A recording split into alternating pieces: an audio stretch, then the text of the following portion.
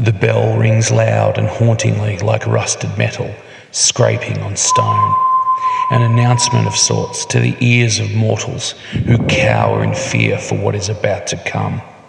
The vessel who bears the bell lumbers out from the darkness, twisted, possessed, corrupted and hungry. A man of no soul who foolishly sold his independence for a life trapped to the whims of his creators, those who tinker the flesh of mortal stock. Like miniatures being assembled, the masters build better versions, with all manner of parts and enhancements, twisted and horrifying. They made the bell father the herald of the coming, the music that would drone into the skulls of the weak to induce heightening fear and hysteria. The creators like their fresh stock full of fear, as it makes the process of altering much more ripe and delicious. He calls out now as the ground cracks and fissures with hellish red light. He screams from the pit of his lungs, announcing the demon's arrival with tormented fits of rage. His bell rings louder and harsher now. It is here. Pick up the brushes, pick up the paints, pick up the models and crank the music, because it's time for The Imperial Rebel podcast. Wow, what an intro, hey? Big shout out and thanks to my lifelong buddy, Big Waz. He's also the co-host on my other podcast called Fly on the Wall Podcast. It's much ruder and cruder than this one, believe me. So you've got to have a stomach of steel to be able to put up with that one. Thanks to him for reading out that little monologue. And thanks to Bjorn Stormborn for writing the little monologue. It's a really nice piece of work. He did it for my my Hellgate project, so very, very thankful for that. You can find his blog on WordPress, which is under Callum Art WordPress. Yeah, you'll find him there. On today's show, episode 9 of the Imperial Rebel Look podcast, I'm talking about something that's a bit tricky to navigate around, I suppose. There's actually, it comes under 2 subheadings as well. I want to talk about shame. That's quite a heavy word, I suppose, especially to use in a light-hearted hobby such as miniatures. But what I'm getting at is, the two subheadings to that is the shame pile. So we all have it. Most of us have it. What I'm talking about is that pile of plastic or lead miniatures that need to be built and painted. So there's that aspect of shame. But the other part of shame and other subcategory, subheading, whatever you want to call it, is being ashamed of what we do. Let's tackle the shame pile first. So as I said, I think, and from what I can tell from social media, most people are the same. Most people are just like me and have a huge pile of models that haven't been painted, haven't even been built, haven't even been taken out of the box. I'm sure you're all nodding, going, yeah, and hanging your heads in shame, because it's crazy, isn't it? Like, it really is. It's so nutty. Like, I can't stop myself, like, from buying new stuff. I see something and go, oh, that's cool. And then I have the, like we talked about in a couple of episodes ago, the inspiration. I'm inspired by something I've seen or something new released by a manufacturer. And I go, oh, wow, I could do that, and it sends me down that path to buy Vostroyans and paint them in my own color scheme or whatever the case may be. I always start out, which I'm sure you do as well, with good intentions. I think, I'll just buy this. It's only $80. I'll buy that and I'll paint that, and then I'll play with them or I'll display them or whatever. But real life, for most of us, real life gets in the way. Not in the way, I shouldn't say that. Real life's good. But we all work and we've all got commitments and kids and other hobbies and friends and blah, blah, blah. So there's other distractions that pull us away from our crazy little hobby. And therefore, we just add that box to the pile and go, yeah, I will get to it. And are we lying to ourselves? Are we actually kidding ourselves that we will get to it? Or is there some master plan that when we're retired and old and don't have as many sort of commitments or have to do type things, that then we can do them? But then God knows, maybe our hands are too shaky by then, or we've gone blind, or whatever, yeah, I don't know. These are the things that go through my mind when I look at my huge pile of shame. And I'm chipping away, don't get me wrong, like everyone else, I'm chipping away. But yeah, the balance isn't there. I've got hundreds of models that I need to build and paint. And, on the other side of the scale, what am I trying to say? So the output is smaller than the input. You catch my drifts? Yeah, I'm sure. Again, I'm sure you're all just nodding, but then shaking your heads going, yeah, what the hell is wrong with us? And you know what? I mean, let's push the blame onto somebody else, because it's not my fault, damn it, that I keep buying this stuff and don't do anything with it. It's the manufacturers. It's Games Workshop, it's Warlord Games, it's War Games Foundry, it's Anvil Industries, it's all these companies that are putting stuff out. And there's even more companies appearing now with the likes of the 3D printing. Even more companies are popping out of the woodwork to go, hey, if you want a castle, we'll build you a castle. Hey, if you want the Millennium Falcon, we'll give you the Millennium Falcon. So, I'm just a mere mortal. I'm not Superman. I don't have, such things as willpower. Jesus, of course I don't. So, it's going to be quite controversial, I'm sure, but like any good drug dealer, the Games Workshop and these other companies, they know their market. They know what we're like. They know that we can't say no to little plastic piles of goodness, they know exactly what they're doing. They're going, hey, if you want the new Eldar, Dark Eldar, then you're going to need this, and this vehicle, and, and we're throwing our wallet at them, going, just take my money and give me the goods, please, please. Now, I had some notes written down on what we can do to combat this, but I just screwed those notes up because and I know, and Games Workshop know that there's no way out. We're in. We're hooked, lined, and sinkered. We are addicts. We are plastic crack addicts.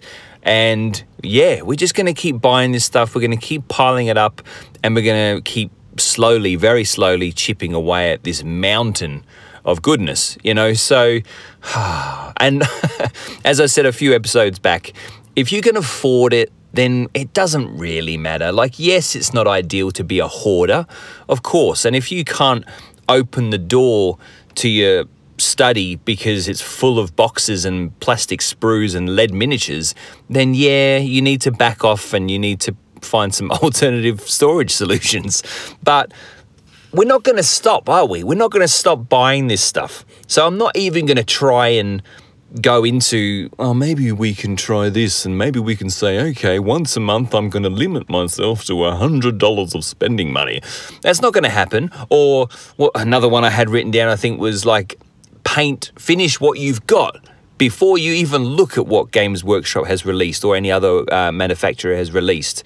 But we know that's not going to happen either. We know that if we're sitting there with idle hands, we're on our phones checking out what's been released, but also we're also jumping the gun and looking at all the sneak previews. And when you're on something like Instagram and you're scrolling through and admiring people's work, and then bang, suddenly there's like a new Necromunda gang, well, we're only human, so we're gonna straight away go, okay, well, I can probably use those bits for conversion, so it makes sense that I'll buy them. Luke, this is Games Workshop talking to you from another realm. You want to buy more.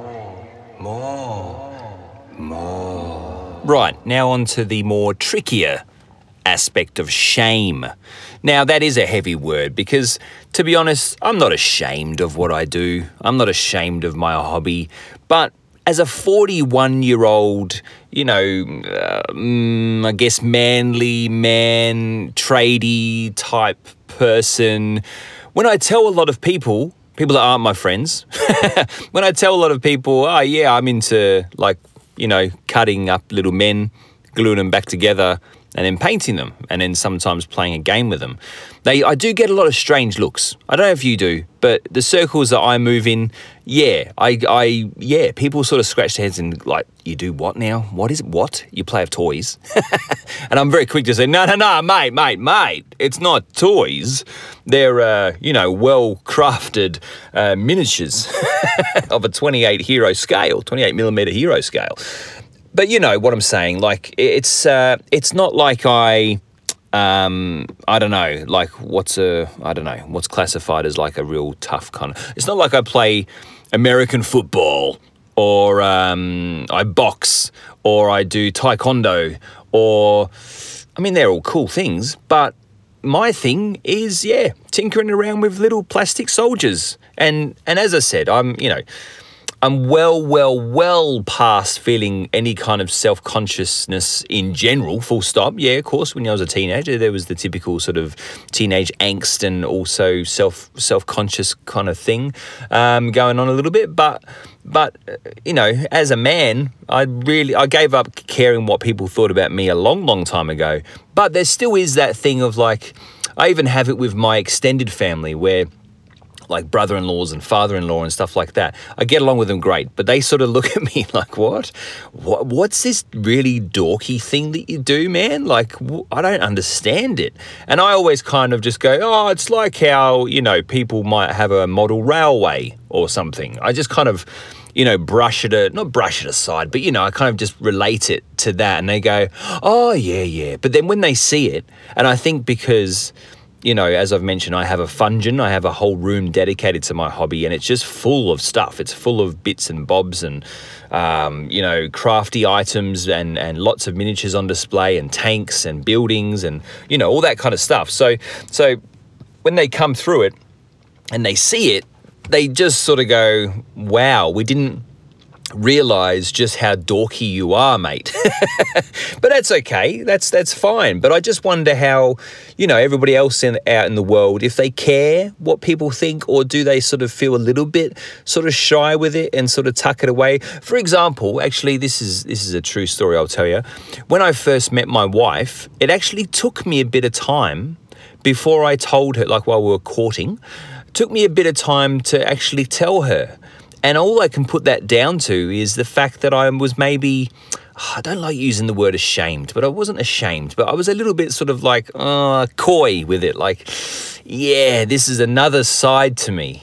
She clearly fell in love with a big hulking man covered in tattoos who made her laugh and blah, blah, blah. And, we went out on dates and all that kind of jazz, and it was all, just naturally evolved into hooking up and all going well. And then it was, a couple of months in that I was like, yeah, I also like, yes, I play drums and I sing in a band and all that kind of stuff, but I also like to tinker with little soldiers. And she sort of looked at me like, what? Like she was really taken aback because and again, I don't like to even say this, but I guess I didn't fit the typical stereotype that people who aren't in the hobby may have about people that do our hobby. Does that make sense? Probably gone the long way around about saying it, but I hope that makes sense. You do tend to think, tabletop wargamers are pale, pasty, Coke bottle glasses wearing nerdy types that live in their mother's basement. And believe me, I think I am that person deep down, but I also have all these other interests as well. And just like, throughout history and throughout the world, there's always a stereotype. If you love sports and all you want to do is play sports and then drink beer on the weekends, suddenly you're labelled like a jock and that you must be dumb. But of course that's not the case, And so the stereotype is an unfortunate thing that goes with every aspect of life. But yeah, I think it's our duty to break that mold. I'd really love to hear your thoughts on both of those things. So the shame pile, but also, that possible shame of doing something that's a bit out of the ordinary and doing a dorky, inverted commas, dorky hobby. Love to get your thoughts. So you can email me imperialrebelorc@gmail.com. You can also DM me if you want on my Instagram, which is imperialrebelorc. On Instagram, or contact me on my WordPress blog, which is Imperial Rebel Orc as well. It's the Imperial Rebel Orc Podcast. The hobby spotlight this week on episode 9 of the Imperial Rebel Orc Podcast is on someone who I very much admire, very much respect, and very much almost see like he could be a second dad to me. He's also not interested really in Games Workshop models at all. He's very old school. He paints lead or metal or pewter, whatever you want to call them, miniatures. He's very big on the Wild West. He's quite big on fantasy figures as well. And he's also done some World War II and all sorts, really. He's a mixed bag.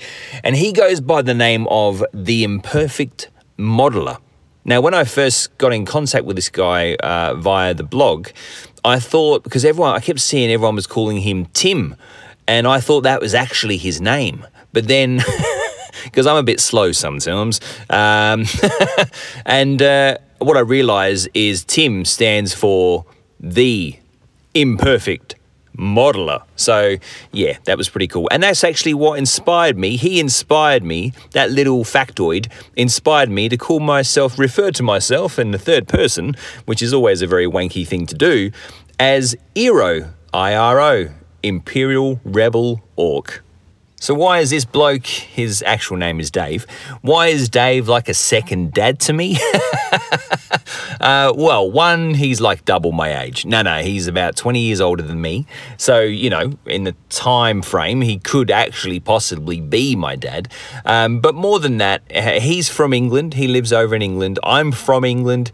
We share a lot of some very similar interests and traits, like from music to movies to sense of humor, all that kind of thing. So I feel there's quite a few people that I feel like I've connected with, especially via the blog, who I've never met.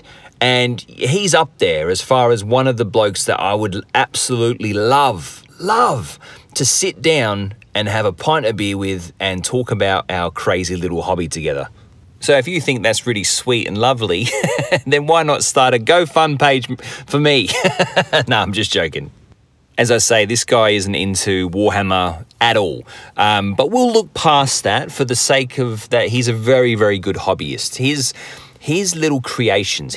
Let's bring it down to the bare minimum. So his painting of the miniatures is just exceptional. Like, it's so good. Like, the realism that he captures just from some oil paints on a little tiny metal miniature is just astounding. I definitely implore you to go and check out his blog, The Imperfect Modeler.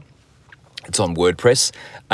You will just scroll through all his work and just be flabbergasted at the level of skill. It's really something to behold. He does lots of single pieces, so single miniatures on like a little podium. I don't know what you call them. Plinth, I think you call them. And he's a big fan of the old, the wooden cotton spiels, those from like 1,000 years ago? Yeah, he'll get those, varnish them, and that's his little plinth, which I think is a pretty cool idea. And he'll have one little miniature standing on top of it. But what he does, one thing I really admire about this bloke's work is that his little vignettes or vignettes, I still don't know how to say that word, but the base, just a simple base on his one miniature, tells a story. It might have a bit of cobblestone and a bit of grass or a bit of weed or something like that. And it just puts you in that place, wherever that place might be, but it puts you there with the great workmanship with the paint and the combination with the great base. Really just, I don't know, it's just a little tiny snippet of a little life somewhere. You know, it's beautiful to see. My favourite work of his, though, is his bigger projects. So his big dioramas that he does. He recently, not so long ago, last year, did a world. Last year, I say 2019. You might be listening to his blog in 2027 and go, "What? That was a long time ago, idiot." But he did a World War II setting. And what I like it, but sometimes I get a little bit frustrated because I'm a man that likes action, I like explosions, I like a bit of blood, and I like a battle scene in a diorama. But what he does, he just sets the mood. So he has done some more sort of, not so much gruesome, but he has done some that are a bit more action-packed. There's a movement in it. But what he does is so the World War II one from 2019 is just a patrol. It's just a patrol of troops. I think they're American troops going through I think it was a French town. I'm just trying to go from memory on this. And it's like he's got a few buildings. I think he had a patisserie there, a couple of other buildings. He's got street lamps, it's cobblestone. I think from memory as well, there was a pond with a statue. But he also does the lights inside the building. So his attention to detail is just absolutely phenomenal. You can look at one diorama for a very, very long time and not get bored, you know? And that, in my opinion, is a clear sign that he's very good at what he does, because his dioramas bring you in. You're straight, as I sort of said about the single miniature on a base as well, a diorama does it even more so. It brings you into this world that he's created. And again, it's full of realism, like I said, right down to that the lights will be on inside the patisserie. And he took some photos to sort of emulate that it was early morning. So obviously the bakers starting work because it's 2 o'clock in the morning, whatever they start. And then you've got these soldiers just patrolling slowly through the town. And yeah, it says enough. Now, of course, if it was me, there'd be an execution up against the wall and there'd be blood everywhere. But sometimes I think the simplicity of what he does is just magic. It really is. I tend to get a bit carried away with what I do, whereas he reins it back in, but still manages to capture a story within what he's doing, and I think that takes such skill. As I mentioned, the Wild West is one of his favourite eras when it comes to, painting models. And I believe a lot of his miniatures come from Knuckle Duster.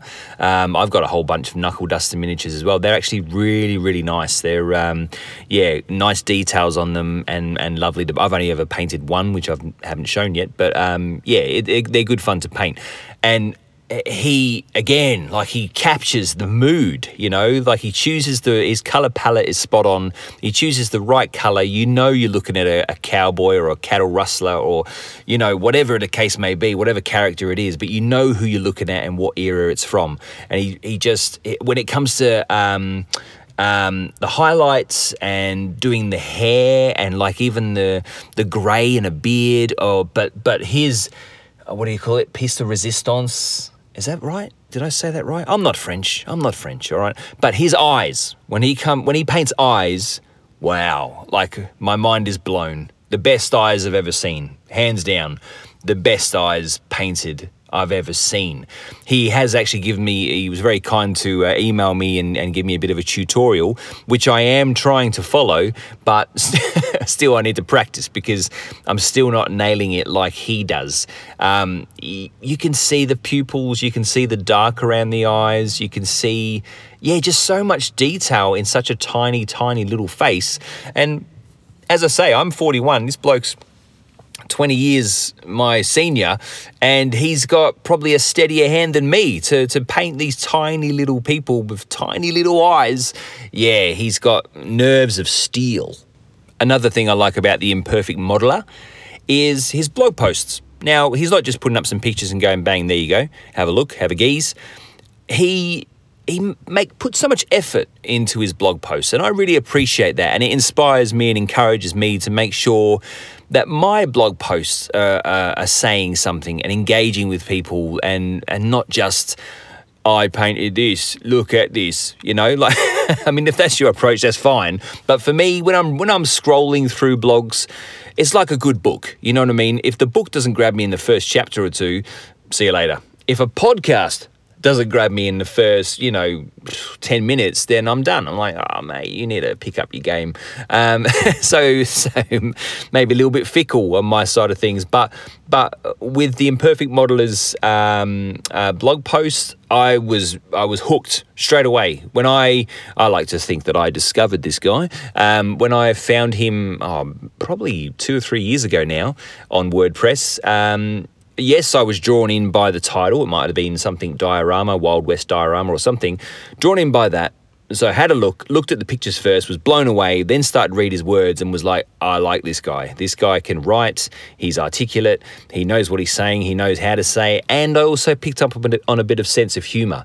Now, I, for one, as you may tell, I like a bit of comedy. I like a bit of a laugh, and I don't take life too seriously because, we're here for a good time, not a long time. So let's have a laugh as we go along. But and he's very much like that. He can sometimes be play the grumpy old man, but I don't know. I see through that. I think he's just a bit of a geezer, likes to have a laugh. He pokes fun at me. He pokes fun at others. He pokes fun at himself, which I think is it's probably a very English thing, I'd say. He can be very, very sarcastic, which is the lowest form of wit, so they say. But then again, other people outside of England have probably said that. So, So I can't rave about this guy enough. He's really, really cool. As I said earlier, I would absolutely love to sit down and have a beer, or probably 3 or 4 or 5 or 6 or 7 and just lose count. And just talk the night away. I feel like we could talk about everything, much like I do with my very own dad. So that's why he's like a second dad. He's my hobby dad. My dad isn't into this hobby at all. He appreciates what I do. But the Imperfect Modeler, he is my hobby dad. I will be doing interviews I hope to be doing interviews on this podcast eventually as well. The Imperfect Modeler is definitely on the list, along with quite a few others. I think I've got about 15, 16 people written down as people I'd like to have a chat with on the blog, on the podcast. So look out for that. Right, what have I been up to? Look, to be honest, it's still Hellgate. I hope you're not getting bored with, with my little updates. But yeah, I'm sort of armpit deep in Hellgate stuff. I've recently acquired some, or still waiting on it to turn up, but acquired some 3D printed terrain from an Australian supplier who I hope to do a bit of a hobby spotlight on soon. So looking forward to receiving that and getting stuck into probably modifying that and painting all that stuff too. I've painted a couple of Rorke's Drift models, but that's about it really. I've been fairly focused on this podcast and also the other podcast I mentioned at the beginning of the show, Fly on the Wall podcast with my good friend Big Woz. So go check that out if you're interested, and just be warned, it's very, very dark humour. That's it for episode 9. I am have been for a while now, doing 2 episodes per week. If you think that's like too much, like this is, I need to gauge from you guys. If you're not sort of keeping up, or if you're thinking, it's overload, man, like just slow down, just do 1 a week, you can jam that up your ass. No. I definitely want feedback. Like, I'm excited to do them. It doesn't take long to do the episodes because they're only half an hour roughly. It's a no-brainer for me to bang out 2. But as a listener, I'm wondering, is that too much? So please let me know. You can email me imperialrebelorc@gmail.com. It can all be private. I won't say, this bastard told me never to do another podcast. You can say whatever you want. You can also find me on Instagram, Imperial Rebel Orc, and you can also find me on my blog, Imperial Rebel Orc. That's it for episode 9, guys. I hope you've enjoyed it. I enjoyed this one. I enjoy all of them, but, this one, I don't know, stood out a little bit more than others, I suppose. So until episode 10, be good to yourself. You've been listening to The Imperial Rebel Orc Podcast.